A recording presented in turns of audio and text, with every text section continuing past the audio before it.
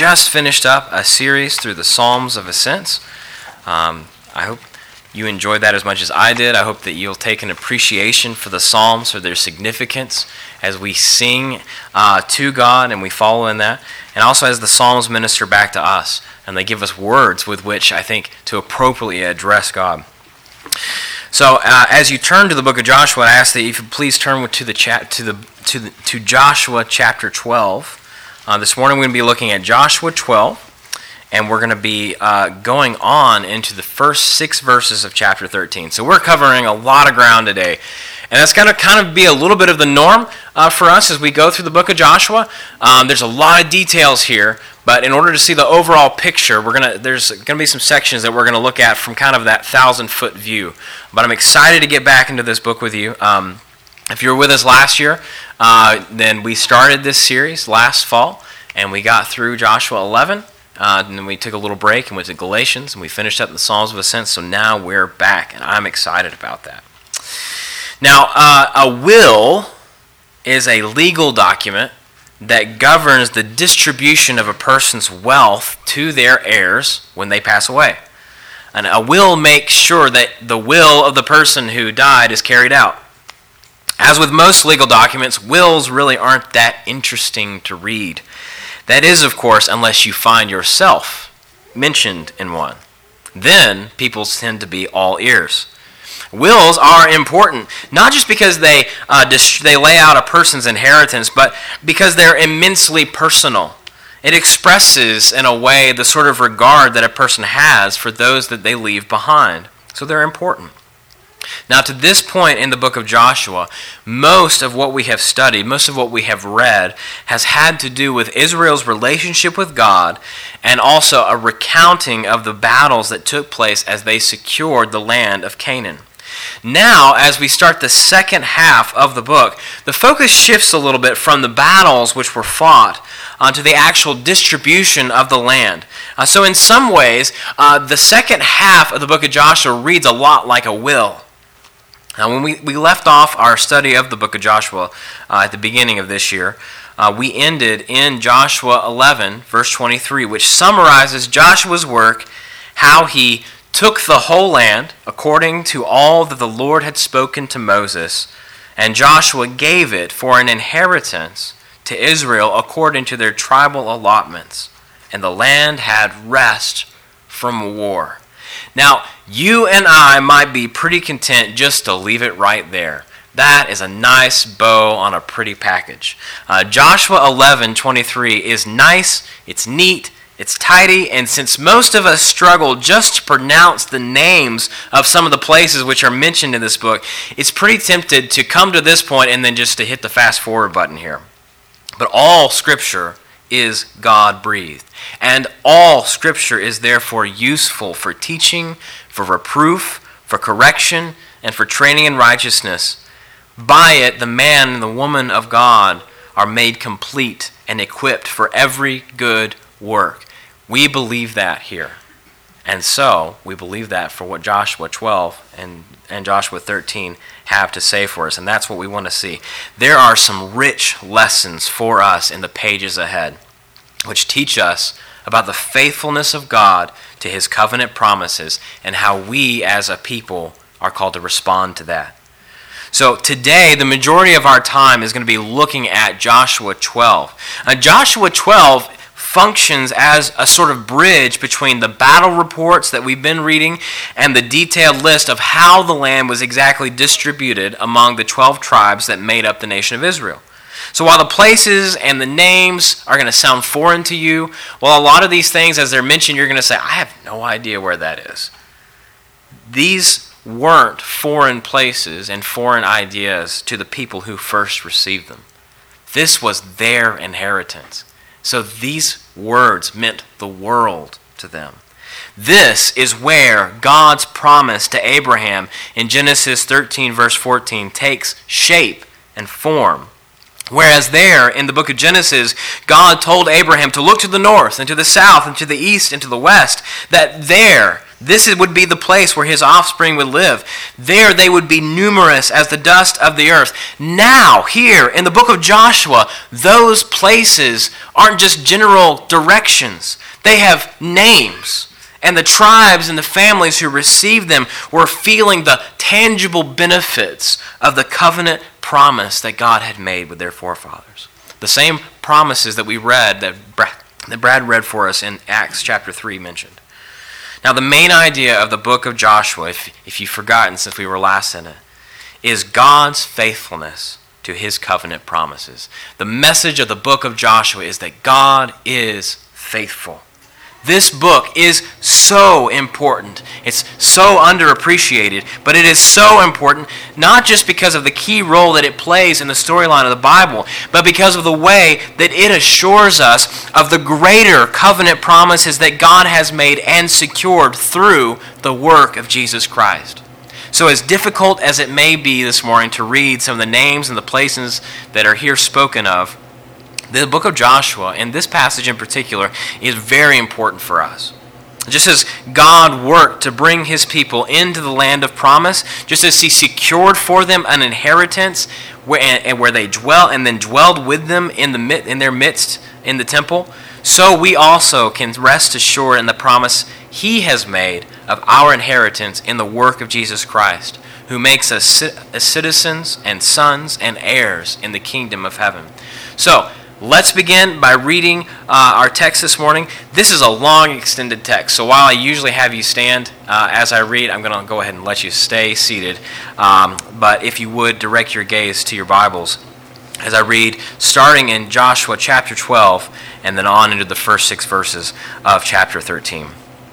Now, these are the kings of the land whom the people of Israel defeated into possession of their land beyond the Jordan toward the sunrise, from the valley of the Arnon to Mount Hermon, with all that the Arabah eastward.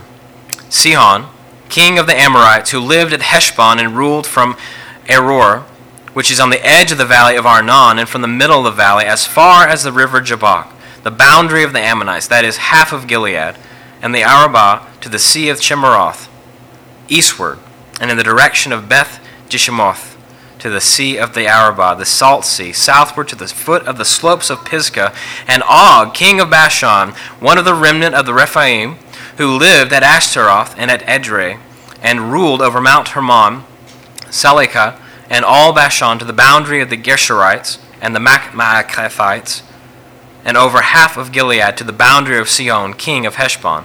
Moses, the servant of the Lord, and the people of Israel defeated them. And Moses, the servant of the Lord, gave their land for a possession to the Reubenites, and the Gadites, and the half-tribe of Manasseh. And these are the kings of the land whom Joshua and the people of Israel defeated on the west side of the Jordan, from Baal-Gad to the valley of Lebanon to Mount Halak, that rises towards Seir. And Joshua gave their land to the tribes of Israel as a possession according to their allotments, in the hill country, in the lowland, in the Arabah, in the slopes, in the wilderness, and in the Negev, the land of the Hittites, the Amorites, the Canaanites, the Perizzites, the Hivites, and the Jebusites. The king of Jericho, 1. The king of Ai, which is beside Bethel, 1. The king of Jerusalem, 1. The king of Hebron, 1. The king of Jarmuth, 1.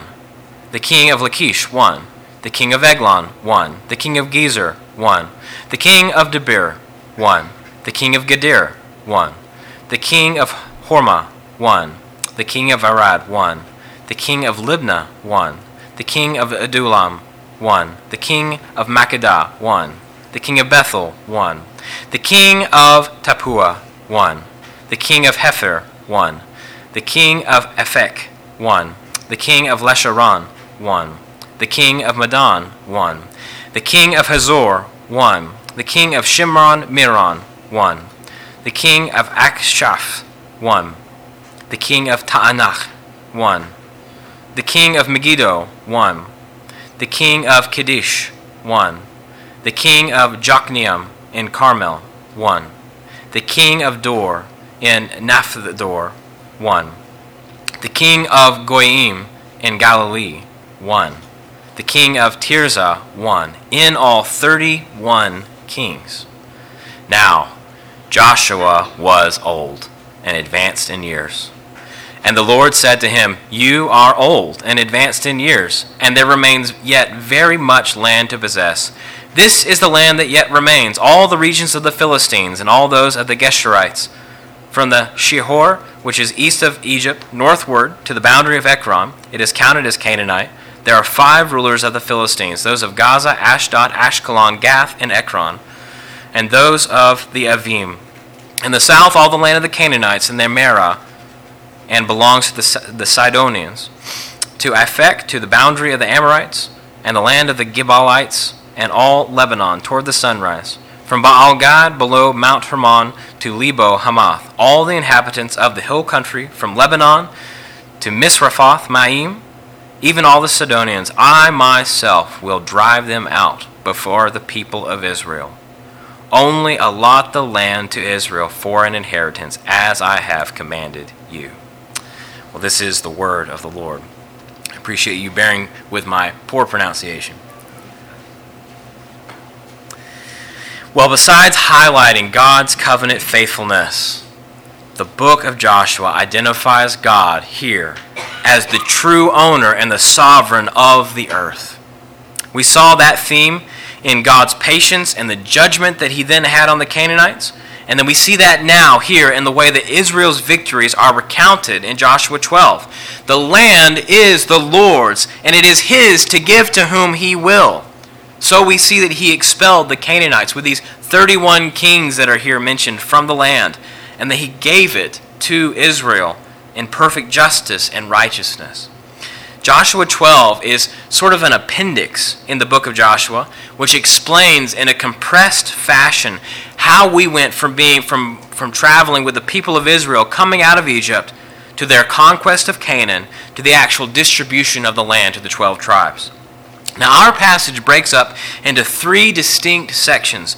In Joshua 12, verses 1 through 6, we are given an account of how God gave Israel victory to Moses and the people, and how he gave the land and the territories of 2 kings on the east side of the Jordan River to the tribes of Reuben, Gad, and then the half-tribe of Manasseh.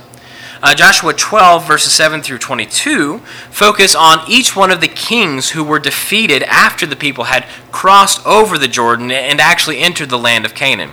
And then Joshua 13, verses 1 through 6, explain God's future plans to make Israel possess the whole of the land. And then it actually introduces the distribution of the land, which we'll get into next week. Now, these sections span 2 different generations. Those who had come out of Egypt, who died in the wilderness, and then those who actually received the land, who entered in and took it. Now, I think you could argue that this actually even expands to a 3rd generation, those who came in, whose parents had waged the war, who had done this conquest, and who were the first to finally and actually live in the land. As a whole, these words together, these sections, prove a point, which is the main idea of our passage today and the main idea of this sermon, which is this, that this passage aims to teach us that God is faithful throughout all generations. God is faithful throughout all generations. God's faithfulness endures. And what I want to do in our time this morning as we look at each one of these 3 sections is to bring to your attention 3 points of application which hinge on God's enduring faithfulness. So first, we need to remember that we are one. We are one. Second, be thankful for specifics. Be thankful for specifics. And then finally, trust God for the next generation. Trust God for the next generation.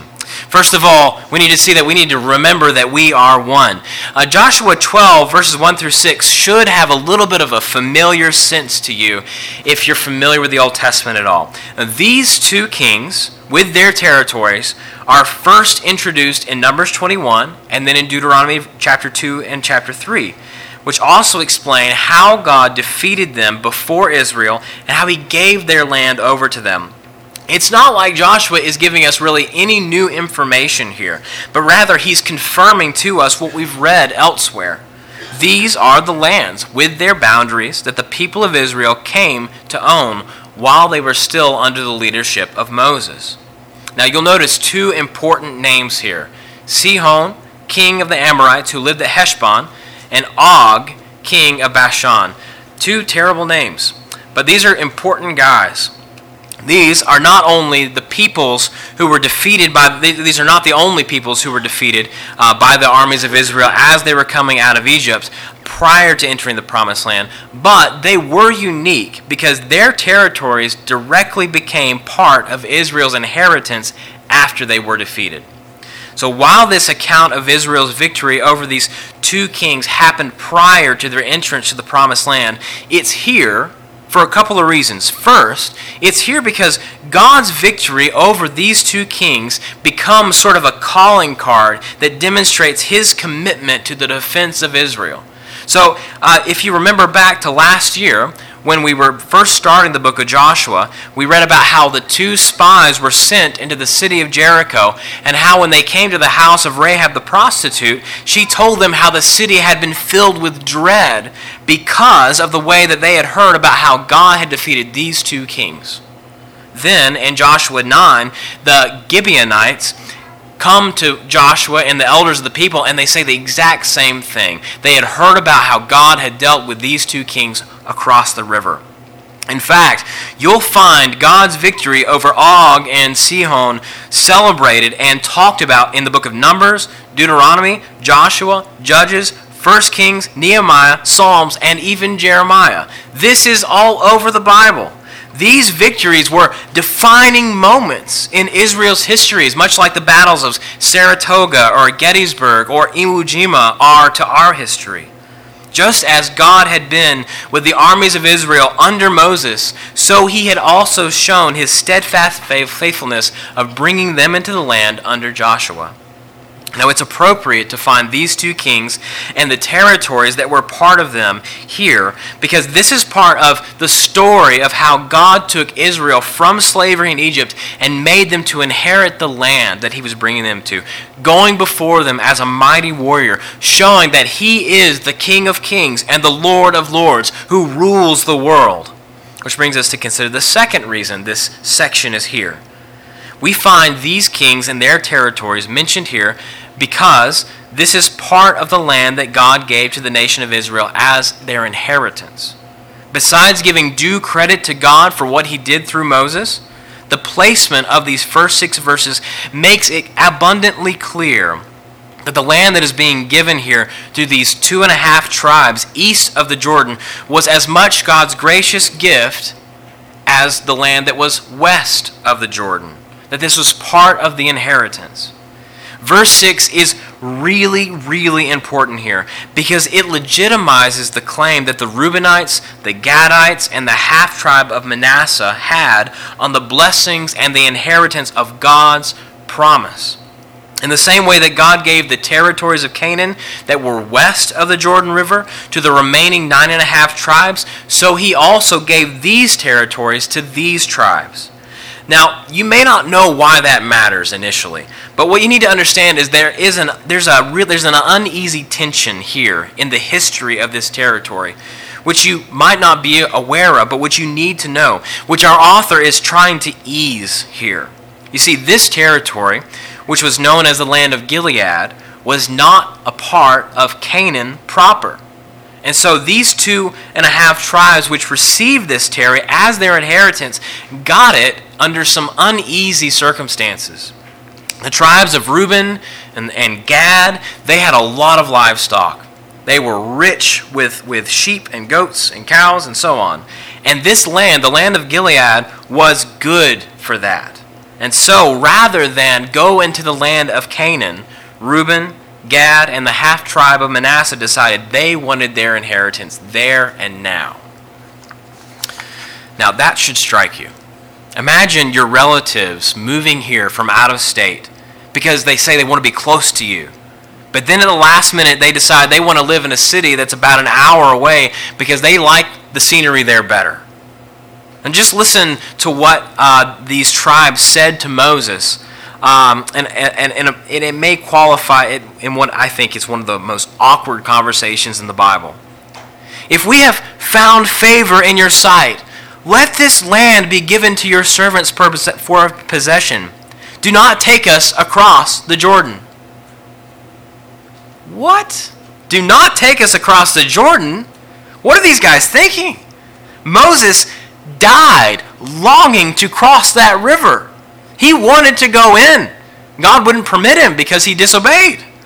These tribes chose not to receive the inheritance that was on the west side of the river because they said they were satisfied with what the land on the other side, the land which they already had taken, could offer them.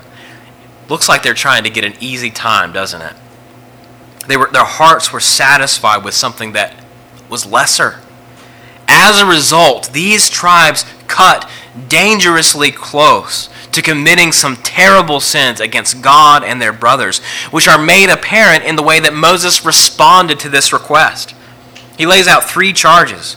In the moments before the battle for Canaan had started, here are these 2.5 tribes flirting with laying down their weapons and staying at home in comfort. That's not good. Second, they were putting themselves in a position where they could easily abandon God and become like the nations around them. They were putting physical barriers between them and the temple, not a recipe for success. Third, Moses says that their actions could have a discouraging effect to make this second generation that was ready to go in and to fight, behave just like their fathers before them at Kadesh Barnea when they refused to go into the land because they were afraid. So this is uneasy. God, in his mercy, did grant them this request, but only after they had swore that they would leave their families there in the land of Gilead, and that they would cross over armed before their brothers, and that they would fight, and that they would not return home until the task was done. The land of Gilead may have been a great place for raising livestock, but you get the feeling here that these tribes really traded the greater for the lesser. What's more, they paved a path for tension to develop between their descendants and the descendants of the tribes who did enter the land. Now, we'll see this as we get to the end of the book of Joshua, how these tribes actually, when they were going back home, decided that they would build an altar on their side of the river, which looked exactly like the altar that was at the tabernacle, as a witness that they were indeed part of the nation of Israel. They were afraid that as time passed, future generations might try to exclude their children from the fellowship of Israel and the fellowship of God at the temple because of their decision to stay at Gilead. By including this account of how God defeated these Amorite kings, how he gave this land to these tribes, the author is making a statement of inclusion for these tribes. As legitimate as the 9.5 tribes who crossed over and took possession of the land there was legitimately their inheritance, so also was this land. However the other tribes might have felt about this decision, or however we may feel about this decision, we're shown undoubtedly that these tribes were all part of the people of God, that they were heirs to his promise and the inheritance of his presence among them. Now that's important. So we saw in Psalm 132 last week, unity is a gift from God, a gift which he bestows on his people as a matter of his grace, as a work of his salvation. And within the church at large, you will find lots of disagreements on lots of fundamental issues. Don't ever let anyone tell you that doctrinal distinctions don't matter, because they do. Even still, there is something for us to learn about this inclusion of Gilead and these 2.5 tribes here, and how we think about the unity which we have with Christ, and how that ought to balance our zeal for the truth with Christian charity as we share that with one another. You can talk to me all day, but you will not convince me that these tribes chose something better by wanting to remain across the river. They opened themselves up for all kinds of hurt. But their bad decision did not end with them being excluded from the inheritance of God's promise. It was, we might argue, unwise, but not ultimately sinful. We might go so far as to say that these tribes were in error, but not in a way that led them to be excluded from God's fellowship. Now, there are people, Christians, who hold certain doctrinal distinctives, which I believe are in error. Now let me be clear here. I am not talking about issues which are vital, foundational convictions of the Christian faith. I'm not talking about compromises of the gospel of grace, without which there is no hope of salvation. I'm talking about doctrinal issues and practices that fall on the spectrum of orthodoxy, but which we might find ourselves in disagreement with each other on. These brothers and sisters are convinced of these positions for the same reason that I am convinced of my position, because I believe in the rule and the authority of the Bible. But even so, on these issues, as we look at what the Bible says, we find that we come to different conclusions. These may be issues of conscience, like whether or not a Christian can or ever should drink alcohol. It could be an issue of doctrine, like the relationship between God's sovereignty and human free will. Or it could be an issue of church practice, like when a person should be baptized. These issues are important. It's important that we're in conversation with each other about them. But I think that this passage teaches us to be on guard, that as we are zealous for the truth, we also ought to be on guard about falling into a prideful sort of dogmatism that leads to hostility against other fellow believers, brothers and sisters for whom Christ died. You see, when Christians disagree on issues like this, there is always an opportunity for one party to look down on the other, to consider themselves to be superior because they feel like they have a better grasp on the truth. And in the midst of that, pride slips in. Hateful debate rages, and then the church gets distracted from its primary goal, which is the proclamation of the good news of Jesus Christ. Let me tell you, Satan is more than happy for you to use your theological prowess to cut fissures into the church of Christ. We must resist this temptation to want to build ourselves up by making sure we're known as being right. Be zealous for truth, but be careful about how you wield that sword. Remember, if you indeed, let's just give you the benefit of the doubt, if you do have a better grasp on the truth than your brother or your sister, you have that grasp on the truth because of grace, not because of your achievement. Let that inform how you speak to your fellow Christians. We must remember that the single point of distinction which we have, those of us who have confessed faith in Jesus, the most fundamental part of who we are as Christians is that we are joined to Christ. We must regard other believers, those whom we agree with and those whom we disagree with, accordingly, which means we must always adopt a certain amount of charity towards one another that seeks to build one another up in the truth, not to tear one another down. We must remember that if we have repented and trusted in Jesus for our salvation, if we have been born again, if we have His Spirit dwelling within us, then we are all one. We are one by His Spirit. We are one in His baptism. We are one in the covenant of His blood. We are one in His service. And we are one in the inheritance of eternal life, which we have through Jesus. It's said that the great preacher George Whitefield was asked one day whether or not he expected to ever see the evangelist and pastor John Wesley in heaven. Now, if you're unfamiliar with those two great preachers that are known from the American Great Awakening, then you'll know that Whitefield and Wesley disagreed with each other on plenty of points. Most notably, that Whitefield held to a different view of how God's grace works in a person's salvation than Wesley did. And it was no secret that they were divided on this issue, that they debated one another. But when Whitefield was asked this question, his response was amazing. This is the way he said. This is what he said. "No, I do not expect to see him in heaven. I expect that he will be much closer to the throne of Christ than I will be." Brothers and sisters, that is Christian charity. We must hold to our distinctives, and we must stand by our convictions. But as we do, let us remember that Christ is our judge. He is our head, and if we are in Him, then we have one hope and one inheritance which we share with one another. Now the second point of application from this passage that I want to bring to your attention is to be thankful for specifics. Be thankful for specifics. Now, if you're like me, I have a bad habit about flipping through news stories. And I'm doing that like I'm on my phone. Especially if it's on social media. I'll flip through, I'll read the titles, and then I'll move on.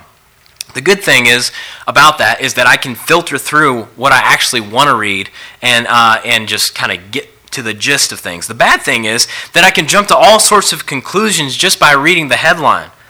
You're never really going to appreciate a developing story or why that story matters if you only ever read headlines.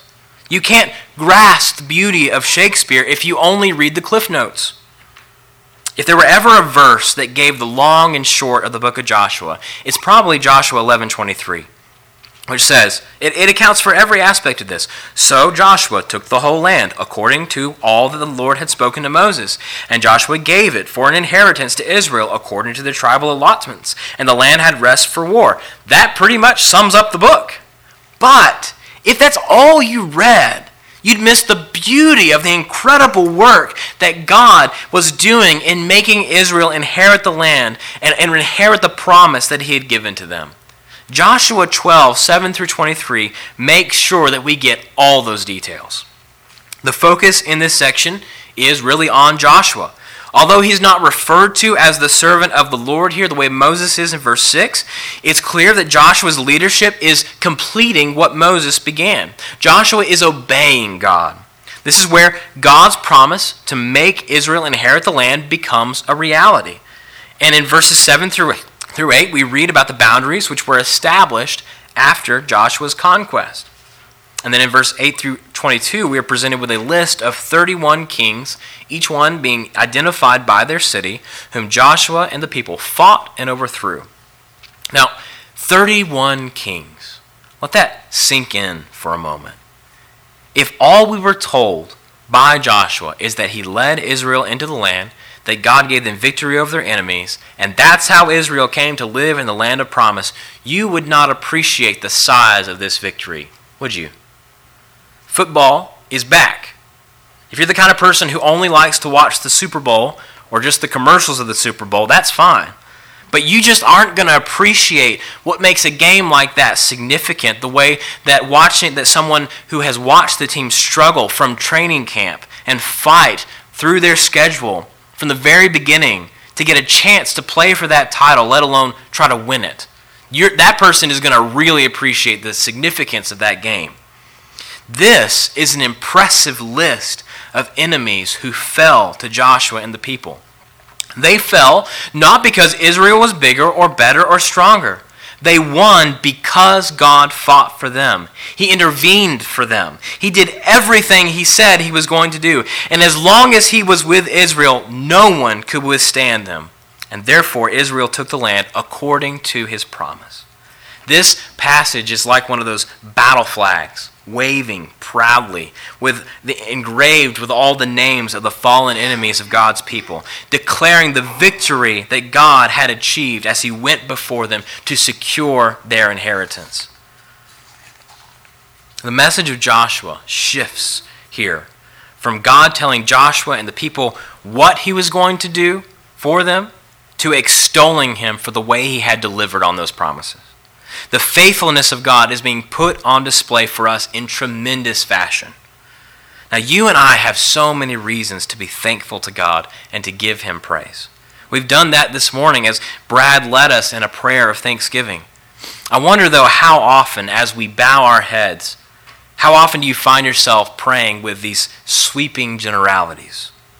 Now, it is not wrong to give God thanks for the food he provides, or for the breath that we breathe, or for the way that he keeps us safe. We should absolutely do that.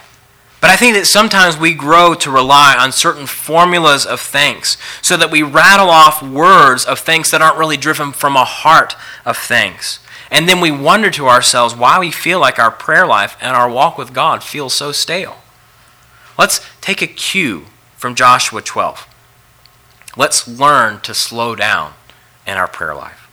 Let's learn to relish the details of God's work in our lives.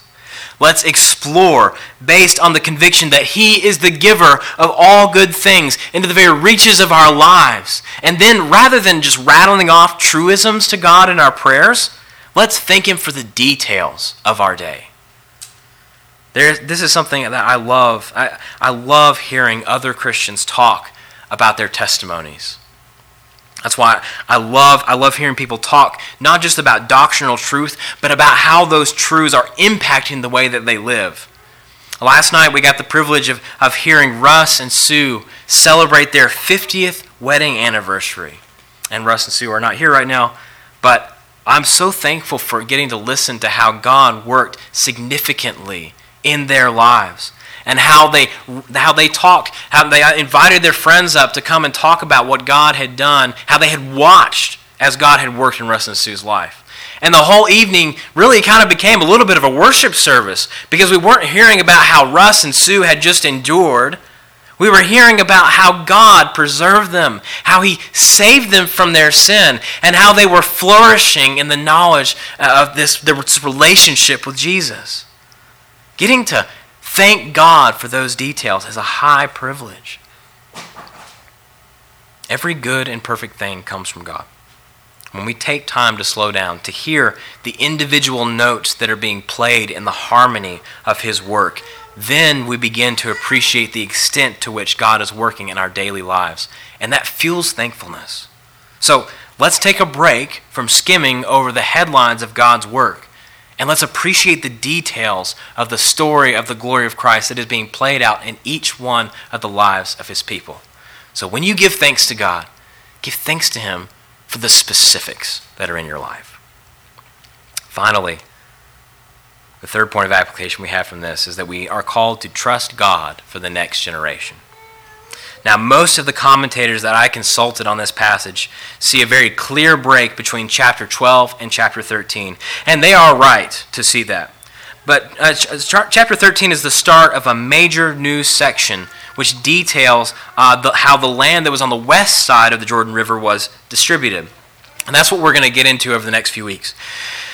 Even so, I chose to go ahead and look at the first 6 verses here because I think there's a key connection between the way that Joshua has been accounting for the land that was given under Moses, for how he talks about the kings and the territories that were secured under him, and then for the work that still remains. The chapter starts out here by telling us that Joshua had gotten old enough that God tells him, "Hey, Joshua, you're old." I'm just saying, when the Ancient of Days says, "You're old, you must be old." Now, the reason this is significant is because there is so much more work to be done in the land. In verses 2 through 6, we get a considerable list of people and places which are still there whom Israel has not taken over yet. And we know, now I know you may not be familiar with the Ammonites and Sihon and Og, but you have heard of the Philistines. These people are going to become an issue for Israel. Now, all this we know was according to God's plan. God told the people in Exodus 23 and then in Deuteronomy 7, he would not give the land over to Israel all at once, lest the land become too much for them. So there's no contradiction between when we read that Israel possessed the land, but that there were still places and peoples in Canaan which had been designated to be conquered in the future. And despite the fact that there were Philistines, Geshurites, Sidonians, and others still in the promised land, God comes to Joshua and tells him to go ahead and allot the land to Israel as an inheritance according to what he had commanded him. Now, Joshua is one of the very few people in the Bible who is commended in everything that is said about him. He had been extremely careful to do everything that God told him to do. And here is the completion of everything Joshua had been instructed to do. This is the culmination of Joshua's life as a warrior, as a leader, and as a servant of God. Now was the time for the land to be distributed among the tribes according to the promise God had first given to Abraham. Now, to do this took faith, because verse 1 makes it very clear that Joshua is old, which means that he's not going to play a part in driving out the rest of the enemy peoples that are still in this land. His work on the battlefield is done. Now it's time for him to distribute the inheritance to God, trusting that God is going to complete what he started. As disappointing as I imagine Joshua may have felt at this moment in his life, knowing that his role was about to be finished, what I've come to appreciate about this particular moment in the book of Joshua is the way that it exposes us to the reality that all this came about not because of Moses, not because of Joshua, but completely because of God. God was the one who rescued the people from Egypt. God is the one who brought them through the wilderness to the land of promise. God is the one who drove out these nations that were bigger and stronger and fiercer than Israel. And now, God is telling Joshua that he is going to be the one to see this task through. In fact, he says, I myself will drive them out from before the people of Israel. Only allot the land to Israel as an inheritance, as I have commanded you. To do this, Joshua was going to have to entrust God with the future generation. He had seen God's mighty works, from the terrors of the plagues in Egypt, to the banks of the Red Sea, to the slopes of Mount Sinai, to the walls of Jericho and beyond. Joshua had experienced firsthand the amazing power of God, and he was able to follow through, to go ahead and give as an inheritance to these tribes, these lands which had not yet been conquered. And he was able to do that because he trusted God's faithfulness for the future generation. As we think about that, I'm going to close this morning with 3 thoughts for you. First, to our older generation. I know your concern about the future of the church. I have heard from you about your concern for your kids, for the future generations, about what it may cost, even in the near future, for them to follow Jesus. I have talked to you, and I have heard how you talk about what you fear may happen when you are gone, should Jesus continue to tarry. There are lots of things to be concerned about. I want to know for a fact that the kids who are in our church, my kids among them, are going to follow Jesus, that they are going to love him, that they are going to experience the joy that I have found and experienced, in which you have found and experienced in him for themselves, and that they will count it his call on their life to take up a cross and to follow him as a light thing, because they count everything as lost for the surpassing joy of knowing him. That's what I want to know. That's what I pray every night for our kids. The fact that I have no power to make that happen twists my stomach in knots, and it only tightens as I see the pressure that the world around us is putting on them to conform to it. Joshua faced real swords and real arrows that were shot at him. He fought in some of the most epic battles that the world has ever witnessed. He was in every way a man of action, but at the end of the day, ultimately, he was a man of faith. He had faith in the faithfulness of God. He knew that Israel's future was secure because he knew the Lord, who had chosen her as his own possession. And so, when Joshua stood at the end of his life, and he saw this task undone, and God said to him, I will do this, he is able to say in return, yes, Lord. He was able to entrust the people he loved to the grasp of a loving and saving God. The task that God sets before his people will be executed with precision, and we can entrust our kids and their future to him. His hand does not grow lax. His grip does not slip. They are safer in his arms than they are in yours. He raises up generations and he calls his people by name. We can trust him with the future because he is faithful.